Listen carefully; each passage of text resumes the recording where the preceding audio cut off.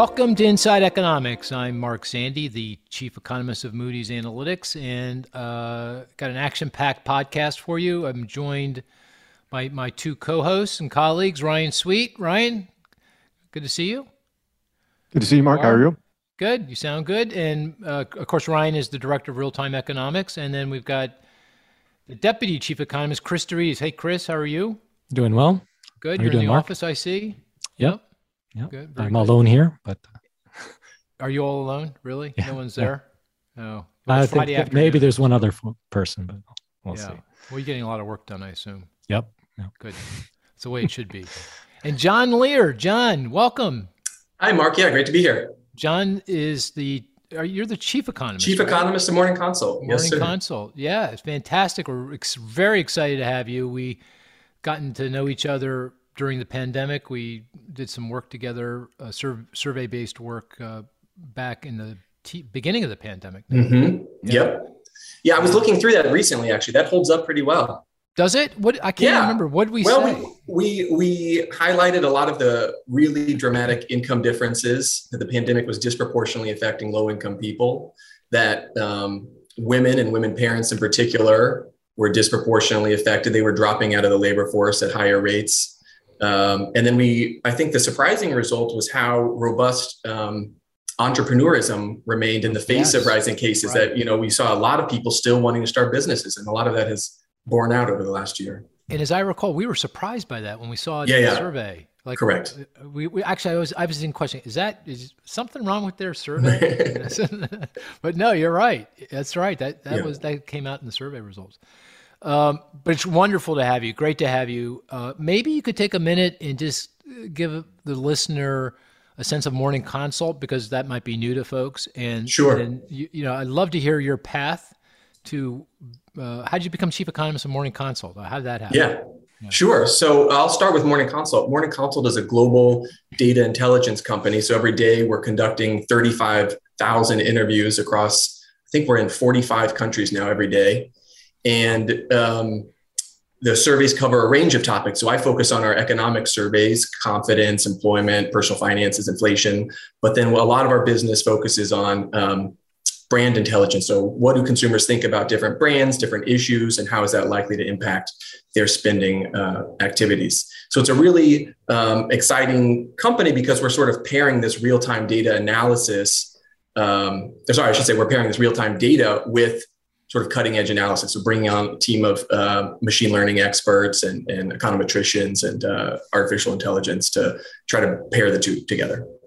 Great. And you guys, you're a privately held company? I can't remember. Or did you go public or something?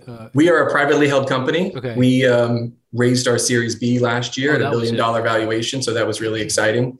And we continue to grow. We started the pandemic with 120 employees, and we just passed 500 recently. So cool. It's been this sort of crazy growth, and there's a lot of room to expand. So if folks are interested, we still have a lot of job openings. Yeah, well, you know what? I remember John called me when the Series B was going out, and because he knew he was going to be expanding, and basically he said, "I need to hire people." And I said to him, "John, don't hire my people." That's right. I remember that. I remember that, John. I'll help you out here, but don't hire my people. Thank you, John. You've been very gracious in that regard. But it's great. No, it's been great. Yeah, we just recently hired Scott Brave, who was at the Chicago Fed for a long time doing now. He does a lot of nowcasting work, real-time nowcasting. And then we brought in Lori Hellwing from Point72 to do a lot of our sort of Wall Street analysis and financial services analysis. Oh, Point72, that's the hedge fund Steve Cohen. Correct. Right? Yep. Yeah, right. Interesting. Yep. Yeah, I visited them once, and it was, it was high intensity. It was high intensity. Interesting place. Oh, that's fantastic. And so how did you find your way to Morning Consult? Yeah, I think through a somewhat circuitous route, as is the case with a lot of people when they find a startup. So before working at Morning Consult, I was living in Germany. I lived in Berlin for 4 years, and I studied economics there. I was getting my master's. I was kind of on the fence about coming back to the US. I previously worked for a company called Promontory, doing a lot of credit risk analysis. Great company. It's a great company. 2009, 2010, banks were failing. It is not that long ago when we had all those troubles in the financial services sector. And I was thinking about is now a good time to come back to the US? And I happen to know the CEO of Morning Consult, and he reached out to me and said, we've got some data. We've been running the exact same 5 questions as the University of Michigan, except for instead of doing it 600 per month, we're doing 6,000 a day across, I think at that time it was 15 countries. What do you think? Is there something here? Is there a there basically?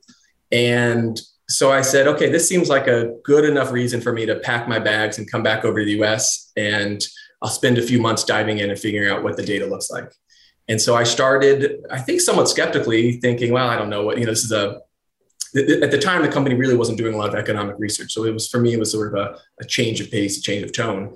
And the data that I saw just helped us predict a couple really important events, particularly in late 2018 and 19. I don't know if you remember, but the Fed sort of had this start and stop approach where they totally changed gears. And I think there was an instance where if they had seen maybe some of that data right before their meeting, maybe they would have seen things a little differently. And so I thought, okay, this could be really valuable. And I think that high frequency cross-country macro data is going to be more valuable over time. And I think probably some of this volatility that we see now with the pandemic, I think that's probably more a feature than it has been historically. And so I thought, yeah, let me attach myself to this rising star. Cool. And when was that? How long ago was that? I started, so I did this sort of initial data analysis work in the summer of 2019, and I joined full-time in the fall of 2018. Oh, so not that long ago. That's great. Not that long ago. That's right. Yeah. Yeah. The thing I find that kind of attracted me quickly to Morning Consult was the fact that you take the University of Michigan survey that does it twice a month, I believe 500 respondents, better than I, and you do it every single day and you have 5,000 respondents and then you can break down the results into all kinds of demographics. So we dive in deep: income, geography, generation, and there are certain points, political affiliation. There are points in time where different demographics matter more than others. And you just have to have the large sample sizes and that demographic depth to be able to do that work. One of the things that's been really exciting for us is just, starting to use the features of the high frequency data to start doing more and more forecasting and nowcasting. No, it's great to have you. Well, here's the game plan, John. So I want to talk about Russia, Ukraine, because that's top of mind. And I know you guys, we just saw, Chris, you passed around a survey your survey of different attitudes towards, I think, Russia across the world. And I'd like to dive into that a little bit. And then we're going to play our statistics game, and I'll describe that when we get to it. Always a lot of fun. I'm usually the winner of this game, John. You should know. And there's a special cowbell for me, for Mark. But we'll play that game. And then I do want to dive into more of your survey work. Obviously, consumer sentiment is very dour. Yes. At least by the University of Michigan survey, it's very dour, and I assume you're showing the same results. But I want to talk about that and why and what's going on and what does it mean. And I know you're doing lots of other surveys, and we can dive into that. I think we could talk for 3 days, but we'll keep it to an hour and 15 minutes, something like that. So with that, let's talk about Russia, Ukraine, and maybe I'll turn to Chris first. Chris, what is your sense of this? We're doing economic forecasting. We have to make assumptions around events like this and what it means. What should be in our baseline scenario? By the way, we had a podcast a couple of days ago with Gaurav Ganguly, the guy who runs our operations in Europe, around this issue. I thought it was very informative. But Chris, do you want to just give people a sense of how we're thinking about things and how this might play out and what it might mean for the economy? We can then turn to John's survey results. Sure. So I guess first and foremost, the situation continues to evolve, right? So our views continue to evolve as well. But from a baseline view, I believe I'd sum up the view as status quo, that there will continue to be this tension, certainly between Russia, Ukraine, Europe, and the rest of the world around the status of Ukraine. The troop buildups and movements will continue for a while. But we fall short of an actual full-scale invasion by Russia of Ukraine as a whole. A good chance that they do take over the eastern part of the country, the Donbas regions, which are already under their influence to a large degree, but unlikely that they would go much beyond that. That's at least our baseline working assumption. So there is an invasion or incursion, right, pick your word. Conflict, yes. But it's limited to the eastern provinces where the Russian-speaking population is large, and they do not go all the way to Kyiv, the capital of Ukraine. Correct. At least in terms of military force, right? There will continue to be provocations. Russia is very likely to continue to insert itself in Ukrainian politics, winning the information campaign, if you will. But in terms of a military effort, our baseline suggests that they will not go beyond that region. And in the baseline, what's the macro impact of that on the Russian economy, on the European economy, on our U.S. economy? So then we get into the question of the European response or Western response. Do you expect sanctions? If this does occur, the only way there would be no sanctions or a retreat of sanctions at this point would be some type of peace agreement, or if Russian troops back off entirely. So there will be some response, but under this scenario, it's likely to be somewhat targeted. Right, certain individuals, certain banks, perhaps certain parts of the financial system, but nothing full scale in terms of a strong response, unless there was a full scale incursion. So we expect the Russian banks, for example, will continue to be members of the SWIFT network. They will continue to be able to conduct financial transactions across borders.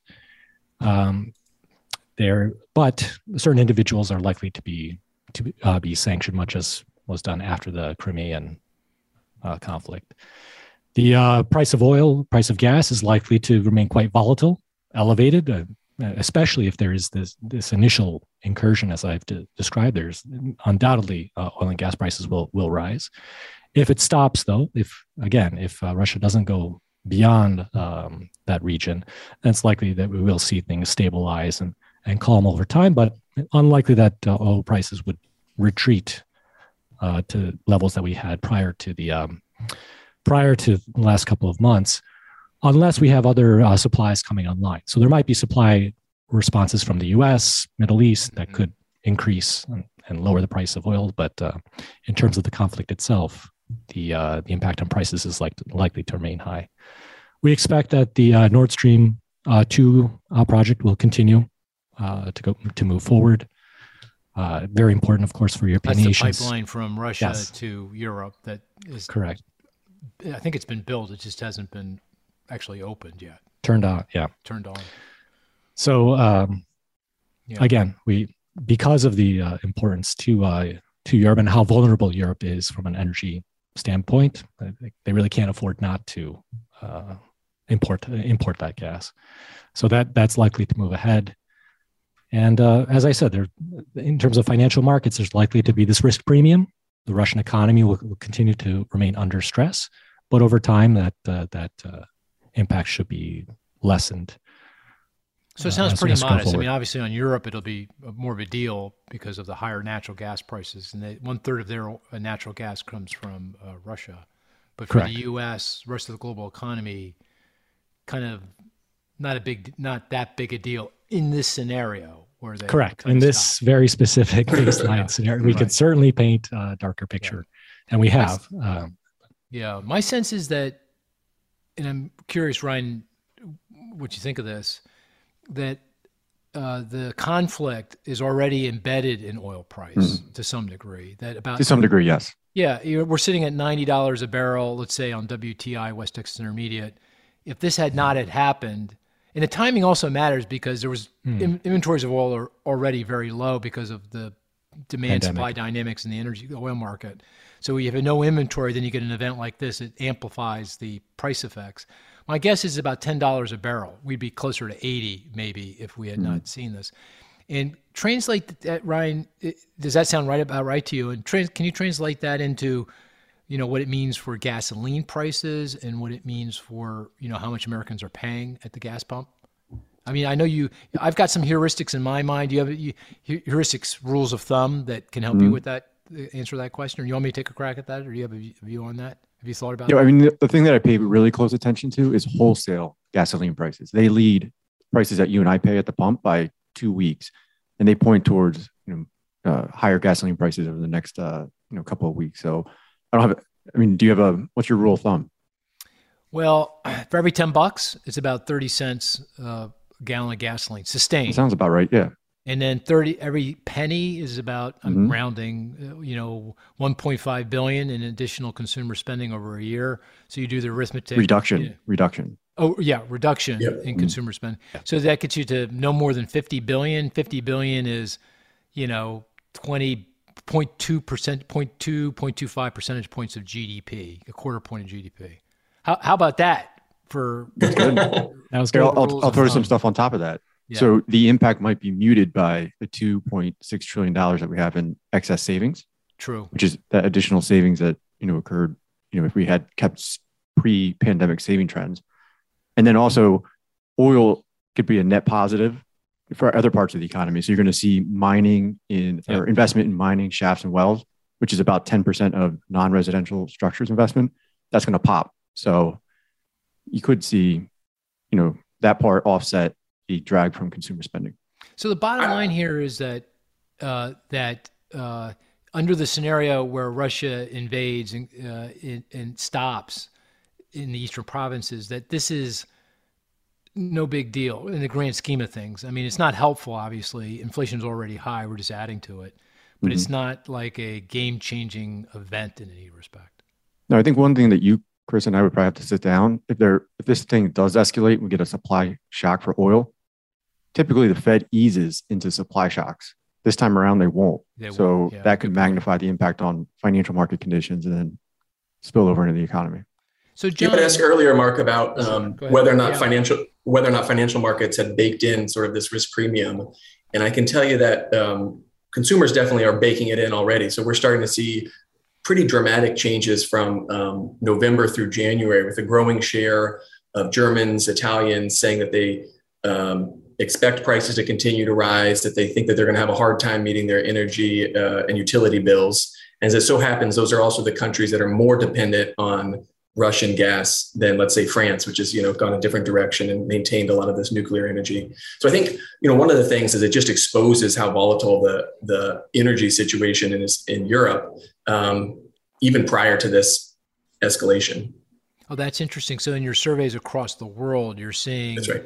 In those places that are more dependent on Russian oil gas, that people know this, and that they are more, their expectation is that I'm going to be paying a lot more than compared to a place like the United States, or you mentioned France, where they're not quite as reliant.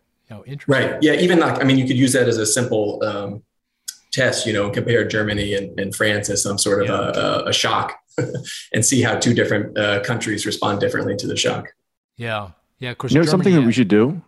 We should look at the share of consumer spending that goes towards natural gas, gasoline in European countries versus, in the US, because in the US, it's about 1%. We spend 1% of our spendings on gasoline, roughly the same for natural gas. So it's really, really low. Oh, is that right? I thought it was a bigger share of the pie than that. It's dropped a lot. Since 2008, when we had the last, big jump in oil prices, the share of consumer spending going towards gasoline has dropped, quite significantly. I think, Ryan, it's got to be more than that, right? Yeah. It's got to be 3-4%. No. Because energy... Yeah, CPI total energy CPI is 6-7%. Okay, this is where we bet. Yeah, I'm going to pull it up right now. Yeah, CPI it's 6-7% of CPI. Total energy, though. Yeah, but that includes a bunch of other things. I'm talking about just gasoline. Yeah. Fair. Gasoline is a share of nominal spending. All right. You can discuss. I will look this up. Okay, we'll discuss. Okay. All right. Hey, John, I know you also, Morning Consult, did a survey of attitudes towards Russia in different parts of the world, U.S. and different parts of the world. Can you give us a sense of what that told you or is telling us? Yeah, certainly. So my colleague, Jason McMahon, who runs our geopolitical risk team, has been sort of leading the charge on this front, looking not only at how people view Russia, but also how Americans are thinking about military intervention, what share of Americans want to go in, under what conditions would they be more willing to go in. I think what's surprising to me is like, we live in this hyper polarized world right now where seemingly Democrats and Republicans can't agree on anything. And yet in this particular case, they all agree they don't want to go in. They would much rather prefer sanctions to any sort of real direct military intervention. And I think the only scenario where that changes is where Russia not only takes control of the eastern provinces, but actually invades all of Ukraine. And then Americans start saying, yeah, actually, we should go in. Oh, okay. So that's the line for most Americans. If they That's right. if they're in Kiev, if they occupy all of Ukraine, then it warrants U.S. troop intervention. Okay. That's a pretty high bar. Yeah. Yeah. Mm-hmm. If I recall correctly, more Democrats That's right. lean in that direction than Republicans, which I found interesting, right? It's not typically what we would think. The other thing I took away from the survey was you did also ask Russians what they thought of all this. And the Russians were pretty supportive, I thought, weren't they, of the whole thing? Yeah. I mean, I think that's one of the challenges of, or not one of the challenges, the insights that you get from doing surveys here is that you don't really know how people in Russia, China, India, Turkey, some of these countries that are a little bit more closed to outside media influences feel about the world. And so I think we continue to see that Russians are generally supportive of Putin. I think they're less aware of the how close we are to a real pending military invasion than I think folks in the U.S. are, and that might be clouding their view of supporting the current path that Putin's taking. Yeah, it made me think that this is another reason why Putin might invade, because politically, internally, it's playing pretty well. So he doesn't have like the population saying, I don't like this idea. They're saying, oh, okay, I'm okay with this idea. Right. At least right now. He's got a strong track record for what it's worth. I mean, I think the Crimea invasion built a lot of credibility. He showed that there's a way of doing it. Yeah. Interesting. The other thing that I found, and you may not have any idea of why. It just came out. I found it bizarre. The folks in India, the population of India, is very pro-Russian. At least in the context of this survey, did you notice that, or does that any insight there? Not that you should. I just found that very surprising. You see, I pour over your data. Yeah. You can tell. I'm all in your data. I'm down into the appreciate DNA. It. We love power use of our data, and there are a lot of insights in there. I think what's shocking to me is that it's not the case, that everyone blindly assumes that the U.S. and the policy approach that the U.S. is going to take is the right one. And I think doing these global surveys really reveals to you how much the U.S. doesn't. There are people out there that really don't trust U.S. and U.S. policy intervention. Yeah. Hey, Ryan, are you going to tell us I told you so or what? I got the numbers. So Okay. this time last year, it was a little bit less than 1.5%, but now it's up to 2% for gasoline as a share of total consumption. Okay, I think you're more right than I was. I thought it was 3. No, this is total gasoline consumption? As a share of nominal consumer spending. Okay. All right. And then electricity is 1.5%, and this is for the U.S. and natural gas is 0.5%. Okay. So that it gasoline adds up share? to 3 or 4%. Yeah, Okay, you add it up. right. Yeah. Oh, I But if see, you look at just gasoline, that share 1.5 to was 2. 3.5%, 4%, 2012, 2013. So we come down quite a bit. Good. No, that's an interesting point. So you're saying, this isn't great for consumers, but it's not as bad as it used to be. And As it on top used to of be, that, right. we produce a lot of oil and natural gas. So those folks obviously benefit from the higher prices. So the net of all that Correct. is, this may not be as big a hit than some fear. Correct. At least through that link between what's going on. There's many others, financial markets, stock. You can see what's happening in the stock market. Right. It's down 10%. I don't think that's all Russia, Ukraine, but say it's only 5%. You do the arithmetic there. That's what is that? That's probably 5% of 50 trillion. That's 1.25. John, you see how good I am at this? I know. 1.25 trillion down in household wealth. Because of the stock market. Probably. But what I was going to say is, while gas as a share of total expenditures is not what it used to be, there's never a good time for a military intervention, but this is probably one of the worst times, where households are already facing so many of these price pressures that this is just, great point, exacerbating a lot of those underlying concerns. And actually gasoline prices, no worse thing to jack the price up and really undermine consumer sentiment, which we'll come back to, but really, and also inflation expectations, I would assume, right? Because people really form their expectations based on what they see at the pump. If they're paying more at the pump, then they immediately think inflation is going to be higher. That's why UMich, University of Michigan consumer confidence, has gotten crushed recently. It's because the stock market, which it's very sensitive to, is down a lot, and gasoline prices are up. That's like the worst recipe for UMich. Well, maybe this is a good time to just take a dive there, John. Is your survey saying the same thing then? We're saying largely the same thing. I think one of the interesting footnotes from the University of Michigan survey was that decrease that they experienced most recently was entirely driven by people making over $100,000 per year. And so I think, inflation, stock prices certainly drive consumers, but they do tend to drive more well-off consumers than the average person. You think about people who make over $100,000 a year or more, it's about 30% of the US population. So I think it sort of overstates the case, but certainly what we're seeing is over the last 5 or 6 months, that if you were to go try to run a regression, which we're doing, and explain the drivers of daily consumer confidence, that things like gas prices, tips, inflation expectations, the market's inflation expectations, and stock prices matter more now than they have over the past, since the start of the pandemic, and that those things like COVID cases have essentially left consumers' calculation. Yeah, I can attest to that. I took a trip for the first time since Omicron hit. It was in Atlanta, and I didn't see a mask. I mean, there was masks in the airport and on the plane, but outside of that, I didn't see a mask. I didn't see one mask. Yeah, we saw really strong negative correlations for the first 2 years, basically, where every time cases rose, confidence fell dramatically. I mean, it was like clockwork. And then slowly but surely over time, it took more and more cases to get a same level of decrease. There's a diminishing impact of cases essentially on consumer confidence. And it was always asymmetric. So falling cases never drove confidence higher. It just allowed consumers to go focus on other things, the employment situation, inflation, personal finance, and stuff like that. And so for me, it's great that COVID cases are in the past, but now we got to go focus on the actual underlying economy. And it's not clear to me that that's so positive that you're going to see some bounce back in consumer sentiment this year. On the UMich survey, it's currently at its lowest level since the pandemic. You have to go all the way back to the early recovery after the financial crisis to find sentiment by that measure as low as it is today. Is that the same with the Morning Consult? It's not the same. We're not as far down as we were at the depths of COVID.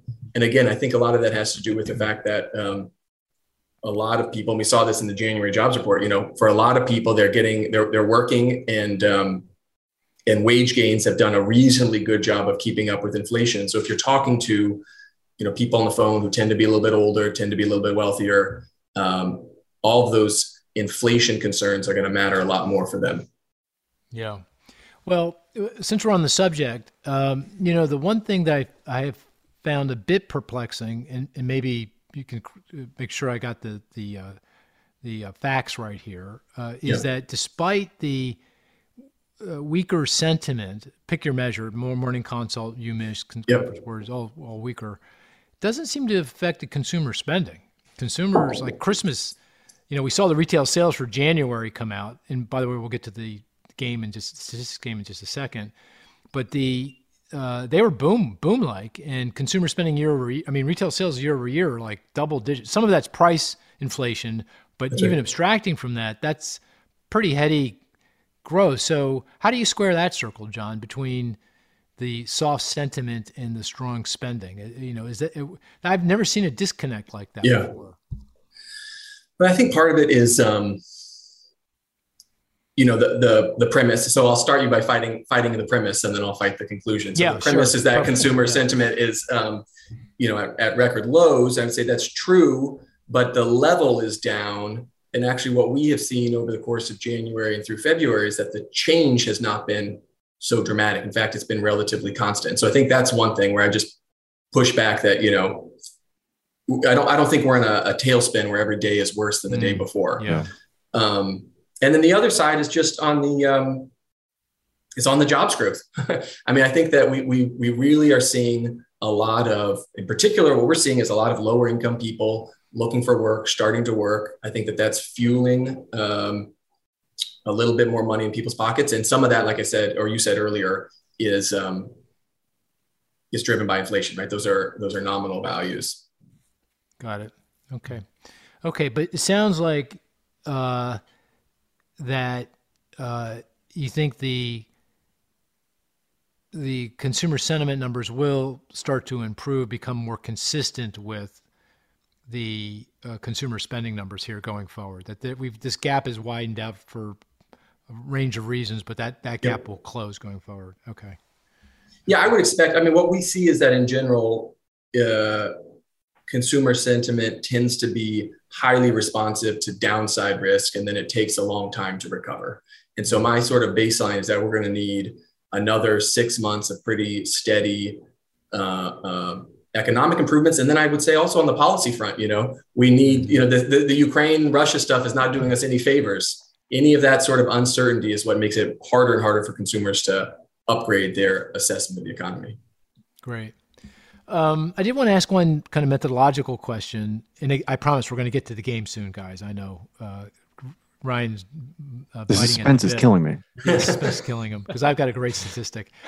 But the surveys you run, they're online, correct? They're online surveys. Entirely online. Okay. That's correct. And the other surveys, I think they're moving obviously more to online, but it can be a mix, online, phones. I don't think there's anyone doing paper anymore, is there, or actual phone calls? So the Conference Board for a while was doing mail-in surveys, and then they changed in March to doing online surveys. And I know that Richard Curtin at the University of Michigan has a few proposals out there where they're thinking about moving online, but I think maintaining the continuity of that time series. They're trying to figure out a way to do that while maintaining the continuity of the time series. Oh, so they're still using phone calls. They're still calling people, right? So you've got to think about a lot of, response rates. I mean, that was basically the premise of Morning Consult was the future of survey research is going to be driven by addressing this really significant problem with decreasing response rates. If you go look at 25 to 34-year-old women, they do not pick up the phone from random numbers. And so you've got to find a way to deal with that. And I think one way is to talk to 6,000 people every day. Well, either do 60-year-old white men either. They don't pick up the phone. That's right. Yeah. So there's certain populations that are that disproportionately don't answer unknown numbers. So is there any They might not difference? go online either, right?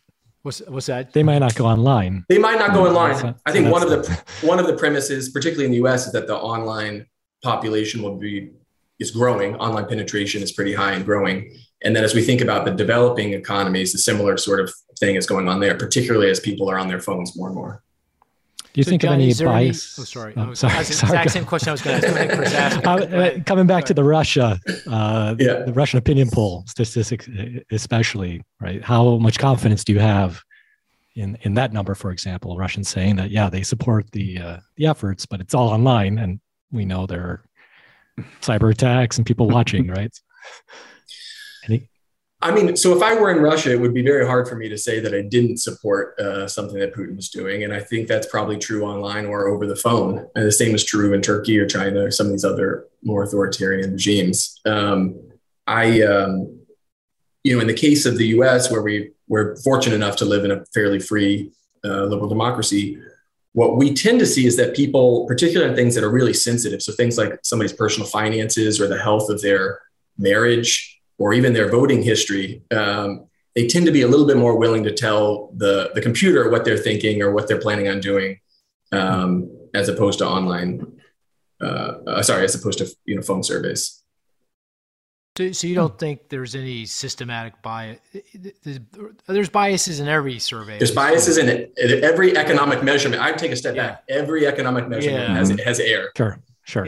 But you're saying, the biases here are no worse than and probably better than the kind of the traditional way of calling people or taking mail-in survey, results. That's right. And it's just the frequency and timeliness of it too. Timeliness. Yeah.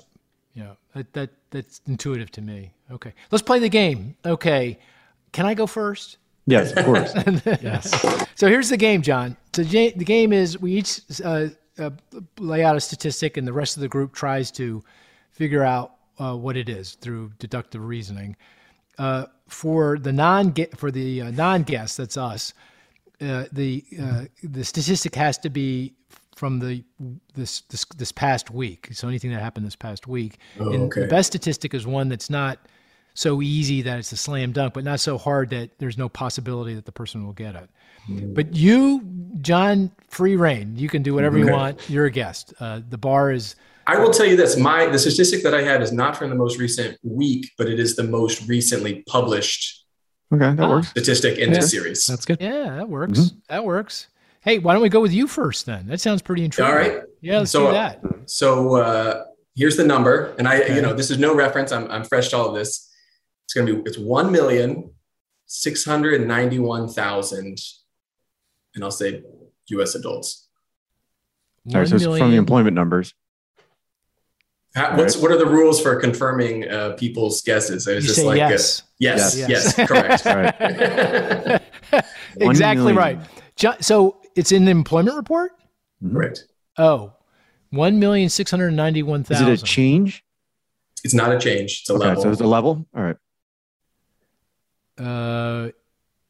Something to do with it's in the household statistics, not in the. It's in the household surveys, correct?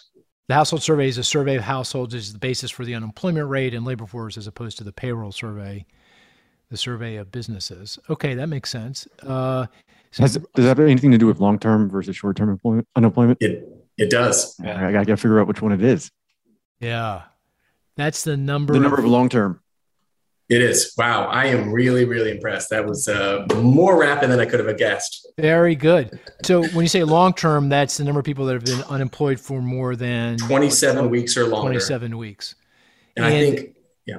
Is that down? Oh, that's got to be down. It's down. And I mean, the reason I picked it was just, I thought, going back to February, March of 2020, I was anticipating some sort of prolonged period of long-term unemployment. And we have seen this just snap back in a way that is so different than what we saw in 2008 and 2009, where you had such persistently elevated levels of unemployment. I think part of that is on the labor force front, right? So that number sort of skews things because people just dropped out and stopped looking for work.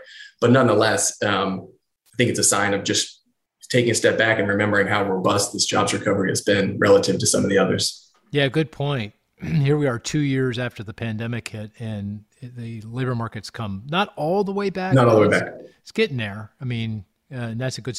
Do you know what it was roughly before the pandemic, the number of long-term unemployed? I think it was closer to I want to say 1.3, 1.4, something like that. So we're ballpark. Yeah, we're closing in. We're closing in. And that's not accounting for population growth too. So there's something there. Yeah, true. Yeah, good point. Yeah. I mean, I think if you add up, we're still at a 4% unemployment rate. We were 3.5% before the pandemic. And you consider all the folks that have stepped out of the workforce, even accounting for retirees that, let's assume they don't come back. And then you consider the growth in the working age or the population, working age population since the pandemic hit. We're still down probably, I think, 4 or 5 million jobs. So, but if you do the arithmetic, we're creating 500,000 jobs per month. If we stay there for very long, certainly by the end of the year, we're there. We're at full employment. So it feels like we're getting there pretty fast. Okay, that was a good one. Okay, that was a good one. I got mine. You ready? All right. Mm-hmm. Ready? Yep. 760,000 and 760,000. This is an amazing quinky dink in the data this week. So it came out this week. It did indeed. Is it housing related? It is indeed. Okay, so you're stealing from Chris. Well, that's why I wanted to go first. Because if I let him go, I might not be able to use this statistic. Yeah. So what housing statistics came out? Well, we had starts and existing home sales. Okay, which is it? I'm thinking starts. Starts. Very good. Yeah. 760,000. Yeah. Multifamily starts? No. No, that's that was actually a little weak, I think. Yeah. It was 450,000, something like that, annualized. Like how deep are you going? Are we going down into like permits We're not going started? pretty deep. We're going pretty deep, but not deep enough that you should not be able to know this. You should know regional split. Okay, add the two together and you get 1.54 million. Maybe that start ringing a bell. 1.54 million. I think it's 1.54 million. Does that add up? Starts are like 1.65. Yeah. Yeah, it's not starts. All right, permits? No, that was higher. No. All right, we got to go deeper. Completions. Oh, you guys, this is pathetic. Under construction. Under construction. We're going to get there. There's only so many things. Under construction. That's right. So this 1.54 million homes are under construction, 760,000 of which are single family, 760,000 of which are multifamily. That's the first time. It's unbelievable. Wow. It's uncanny. Wow. It's uncanny.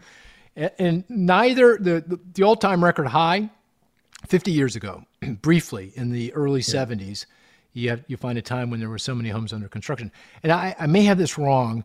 Someone in the listener world will correct me if I'm wrong, but I don't think that actually includes the homes that have been permitted but not have actually begun construction. So correct. That's correct. That's a separate. It so happens I was speaking with the chief economist of the Mortgage Bankers Association today, and that was the big divide there. You're talking to Frat and Tony? Yeah. Mike, yeah.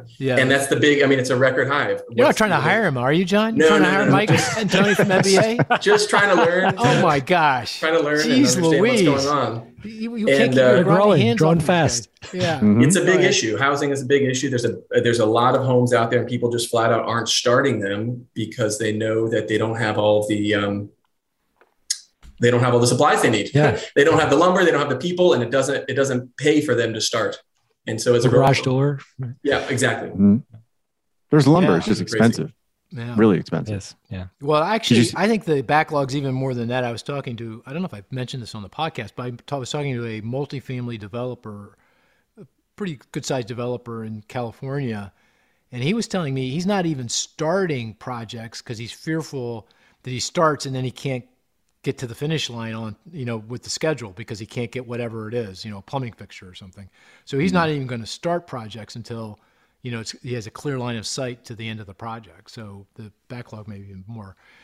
But I think that's an important statistic. I mean, I think obviously 1.54 million, just for context, I think the underlying rate of single family, multifamily starts is about 1.7 million. So that's almost that's almost 1 year's worth of supply sitting in the pipeline that will come. And I think, once the supply chain issues start to iron themselves out, and I expect that to happen over the course of the year, we're going to see a lot of supply, and which we need, obviously. And that should help it should help with house prices and affordability. It should also help with rent growth, which is key to inflation, obviously, CPI inflation. Won't help for this year, probably won't help for 2023. But by mid-decade, I think we're going to see a lot more housing. Chris, I just said a lot there, and you have strong views, I think, on this issue. You want to push back on any of what I just said? It's a good story. But by the way, that wasn't your statistic, right? I picked. It was not my statistic. Okay. I stuck to the rules. Made it survey related. How is that survey related? Morning Consult. No. It doesn't have to be. Ryan, does it have to be survey related? No. That's not to the big topic. Housing's still consumer. All right. You can make that link. Right. Yeah. It's a survey of permitting issuing places. Fair enough. Exactly. Oh, and they changed some methodology there. That was did important. They? Yeah. We didn't know that. Take a look. Okay. All right. Hey, did you see before? Sorry, Chris. In the housing starts data for December, permits jumped in the Northeast. I saw that because of Philadelphia. I know that we have a huge. I was like, Philadelphia gets a big shout out. Okay, Chris, I think it's a good story. Good story. You do? Okay. Yeah, I think it all fits. I just don't think we have the capacity to build that much. Yeah, I agree. I don't think we can get up there. Oh, in the next year, as quickly in the next year, 2 years, even. Okay. And then you have interest rates rising. I think that's going to take a bite out of some of this activity as well. So I think it'll remain strong. Yeah. I think building is going to remain strong for next 5-10 years easily. Just because of all the tailwinds from the demographics, but I don't think the industry has that capacity. Who's going to build these homes? You know why he's saying this, John? Because I think we have a bet. that- Don't we have a bet? Is that right? We do have a bet. Do What's we the have a over bet? under? Well, 1.7 million average. I just looked this up. That's how I know. yeah. Is it this year? 1.7 million average over 21 and 22. 2021. Oh, and I need 1.8 million for that to work. Yeah. And what did you say? I took the under. Yeah, the under is a good one. Yeah, you took the under. Yeah, well, how rude. So All right. I hear you. Okay. We'll see. Okay. Who hasn't gone yet? Ryan, you're up. All right, these numbers are perfect, all right, because it ties in what we're talking about in the big topic, and then also everything else for the most part that we've talked about: supply chains, inflation. These are good. Mark, so John, Mark's been on a hot run, so we gotta bring him back down to We earth. do have a Reel him cowbell. I was not If joking. you get about these the right, cowbell. I'll give you the double cowbell. We have 2 cowbells. Oh, really? Okay. All right, so the first one is positive 12.5%, Oh, so you're not going to give us the second one? and the second one is minus 21.3 or 22.3. So the first, these are related, obviously. Different No. reports, but they Oh. are tied together. One is causing the other. And one is causing the other. Okay. Is it inflation 12.5. related? It's not Is it from? inflation related. It's not from the CPI. That's not the Retail CPI. It came out this sales? week. I'm Is sorry. it retail Oh, this week, sales? yeah. It's retail sales. I'll give you a hint. It's not month to month. It's not year over year. Yes. It's a different way to looking at it, but it hammers home the point. It's not month over month. It's not year over year. not a Mhm. change. And it's overall, total retail sales is not some component of retail sales. It's No, a it's transformation. it's what goes into GDP. Oh, control retail sales. Okay, now what's the 12.5%? Oh, the control retail sales, by the way, is total retail sales X auto, X gasoline, X building materials, because the building materials go into residential investment. So that control, what they call control retail sales, drives consumer spending. And it takes out restaurants. It takes out restaurants. So 12.5%. That's not year over year control retail sales? No, think about when you go to the mall. You go to the map, and it says Yeah. you are here. There's your hint. Boy, And this does is- that help you, Chris? You know, yeah. Yeah. When's the last All time right. you were Oh, at you a guys are mall suffering. anyway? Yeah. I haven't been in a mall in a long time. Yeah. We wrote about this on the site. So 12.5%. That's the level of control retail sales above its pre-pandemic trend. So it's enormous. It's a That's shift, and it's a permanent shift. No, I don't think it's permanent. No. I think it's going to come back because we're going to get services spending picking up over the next couple of Right. years. So you'll see goods. There's only so much stuff we can buy. It will come back down. Well, But that gap- minus 21% is that can't be on the service side, is it? No. It's not. But But we're buying a lot of stuff. Is it in the retail sales numbers too? It's not. Oh, okay. Got to go different survey. But the 12.5, you're saying, look, that's we've got, because people are sheltering in place, they spend a lot of their money on stuff, but they spend a lot. Oh, is it like spending on movie tickets? It's not Spending spending on related. Broadway plays? Spending on. I think All games. we get 2 regional manufacturing surveys. Oh, we this did. week. Philly Fed. Philly Fed, very good. Yeah. And I don't know what the other one. Richmond Fed, maybe? I'm not sure. Empire State, so the New York Empire Fed. Oh, yeah. State. Okay. That's right. But it's in the Philly Fed. You're getting close. Oh, down 21.5. I don't know. What is it?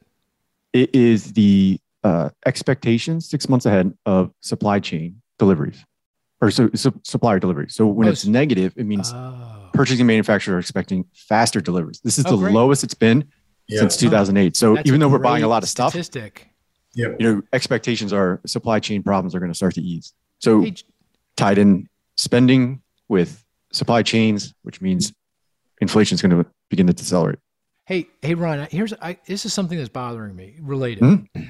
Inventory accumulation is booming because one of the other statistics that came out this week was business inventory, manufacturing, retail, wholesale, skyward. And I think the inventory to sales ratio, which is a kind of a good measure of your level of inventory, it's actually moving up and pretty high.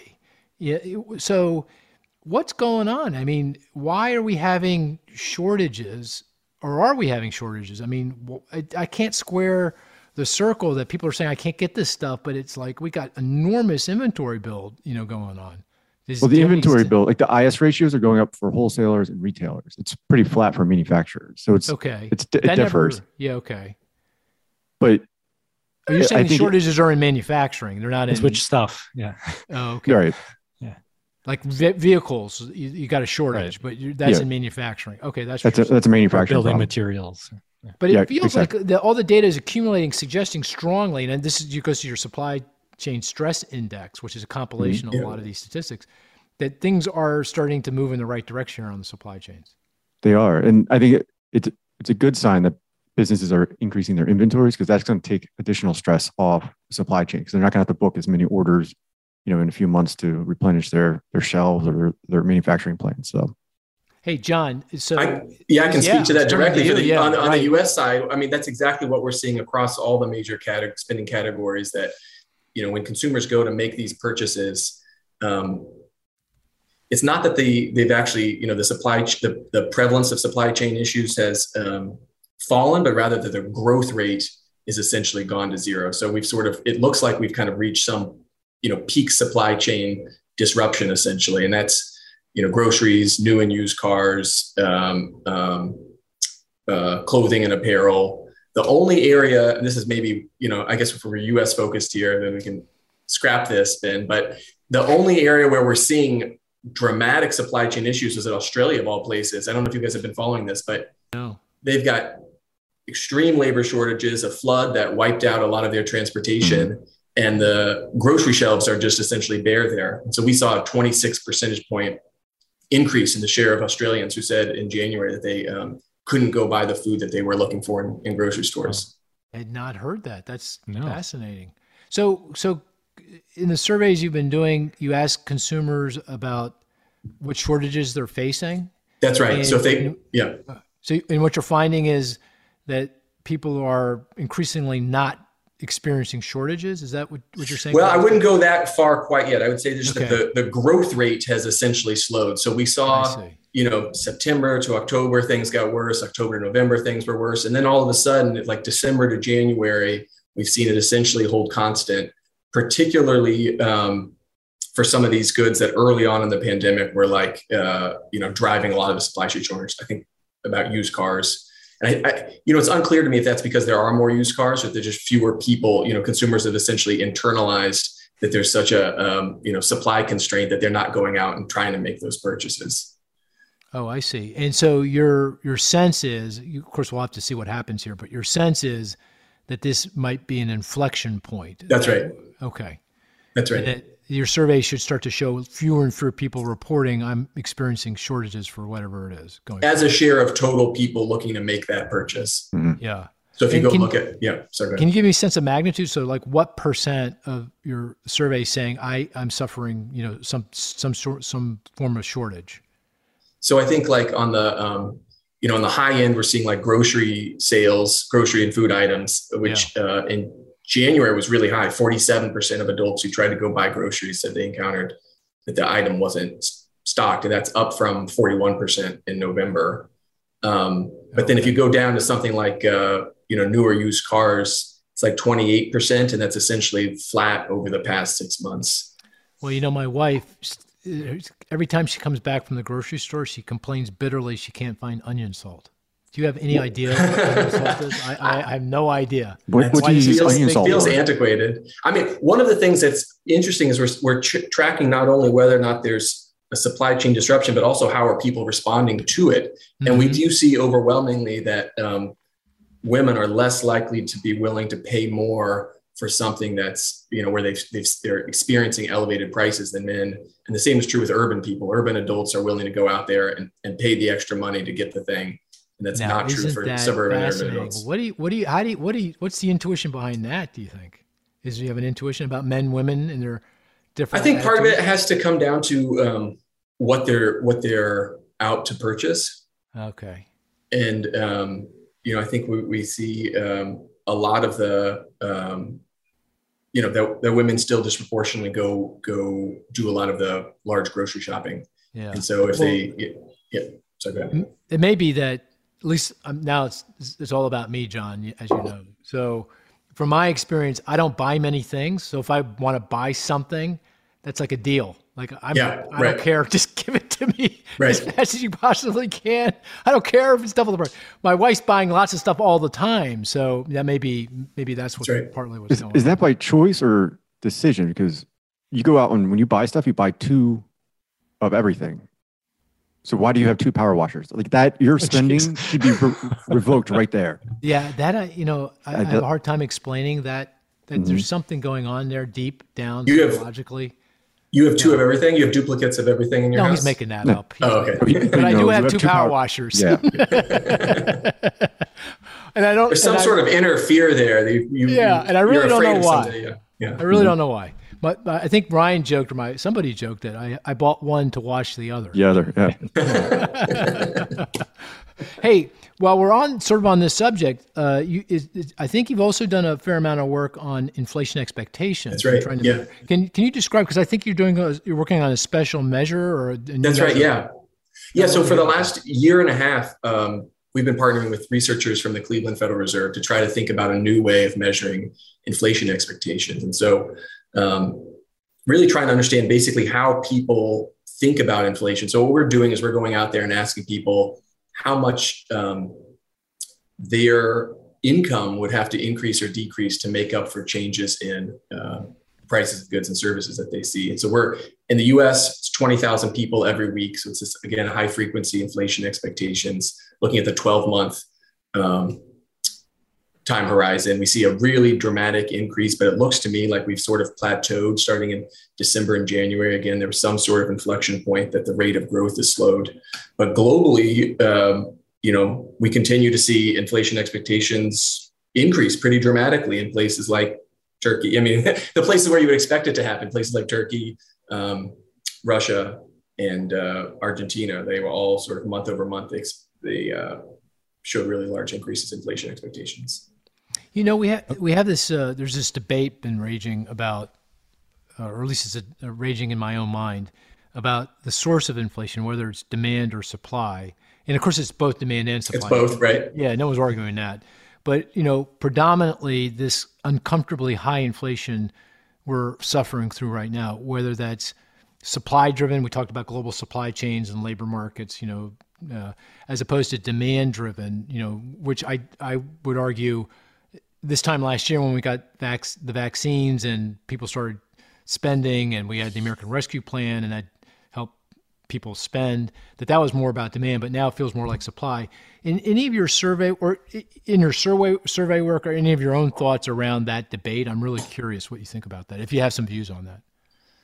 I think on the demand front, we continue to see that spending is sort of over allocated towards goods relative to services that I think a lot of us had expected by now that we would start seeing more and more people move away from these large sort of durable goods purchases and into the services sector. And that just flat out hasn't happened. And so it's not super surprising to me that there's a concentrated amount of money chasing these relatively few goods. And it just so happens that they tend to be the ones that are also affected by these supply chain issues. Mm-hmm.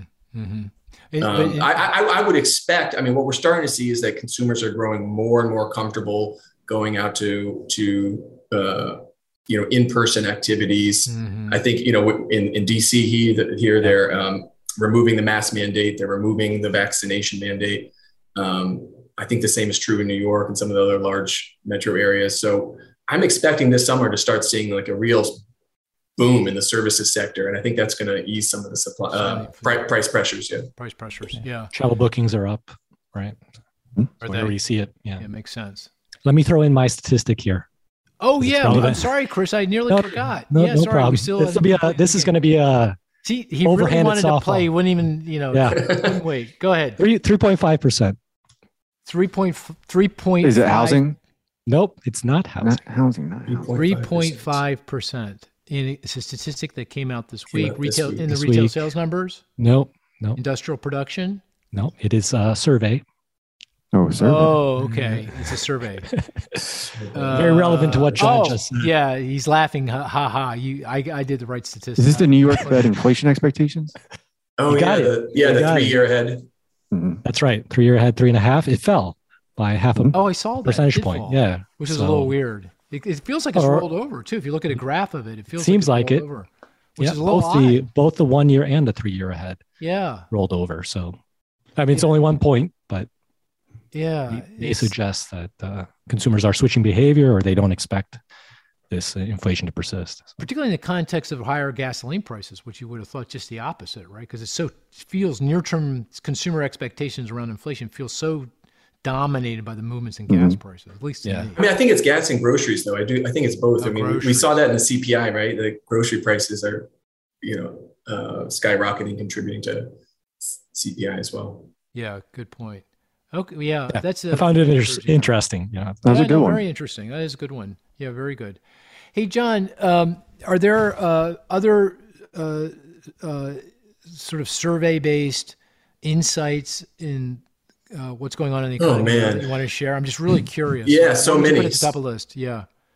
So I would put at the top of the list our January measure of financial vulnerability. So we measure every month the share of adults who lack savings to cover their basic expenses for a full month. And it kind of hovered around 22%. Every time there was some stimulus injection, it fell. And then all of a sudden in January, it skyrocketed up to 29%, which is the highest level since we've been collecting it over the past 2 years. And for me, it just sort of highlighted exactly what's at stake. While we're moving beyond COVID, we just don't have the policy support in place to provide some of those folks who are still losing their job with additional, financing. And when you pair that with elevated inflation, elevated costs, I think that there's a group of people out there that's really suffering. And that number, the total savings rate or savings to income ratio, I think doesn't really reflect the fact that there's a group of people out there who are not making a lot of money and they're really starting to eat into whatever savings they might have had. And that statistic is the percent of respondents that say they don't have enough to pay for all their bills in that given month. Correct. Right. That feels like child tax credit, right? Because that expired in January, and that would not be surprising to me that you'd see 5-6 percentage points more of folks saying I can't pay my bills as a result of that. It very well could be. When we looked at historically, there was a pretty big bump when the $600 federal unemployment insurance benefits expired last year. And then this year we had the $300 benefit expire in September, and we didn't really see a move in the number. It was just kind of plodding along at 22%. And then all of a sudden in January, it skyrocketed. I think in February, it's likely to come back down a little bit. We haven't had, the weekly unemployment insurance numbers have not been as high as they were in January. So I don't think that there are disruptions to the income like there were before. And then I think the other thing to note is maybe just we're tracking the share of part-time workers who want to work full-time. Mm-hmm. And that number continues to rise. It has risen every month since June. I think we're up now to something like 55 or 60%. So it's been up from 30 or 35% in June. So there's a lot of these part-time workers want to work full-time and they can't quite figure out how to do it. They've got childcare issues, healthcare. I mean, there are all these sort of binding constraints that are preventing them, but there's something to be said about the sort of intensive margin, that there are people who are working a little bit, they'd like to be contributing more hours. Well, it doesn't sound like, do you know, is this because there aren't full-time jobs? It doesn't feel like that would be the case. I don't think that's the case. No. Yeah, they just can't get their lives in a place where they can actually work full-time. Correct. Yeah, interesting. Yeah.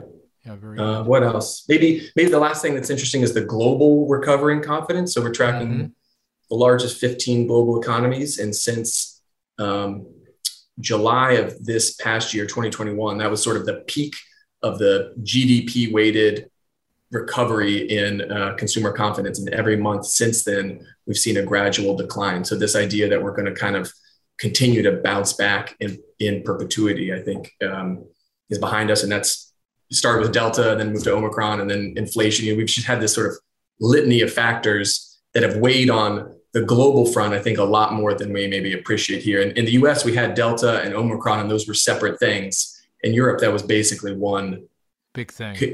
Yeah. Yeah. Hey, just one last sort of broad question, because you joined Morning Consult and started looking at the data prior to the pandemic. Do you get a sense generally that the pandemic is kind of weighing on the collective psyche? I mean, that people just inherently are just generally more pessimistic than they were pre-pandemic, or can you tell that from your work? I mean, certainly the levels remain well below what they were in 2019 and 18. That people, there's a smaller share of the population that believes that they'll be better off financially a year from now than they are currently, and so I think that's a lot of it. And then I think what we continue to see is just how differently people across this country have experienced the pandemic. That, we talk about the average American, but I just think that under $50,000 annual income group is not going to bounce back from this pandemic. Yeah. Economically, I should say. Yeah. Hey, Ryan, Chris, any questions for John?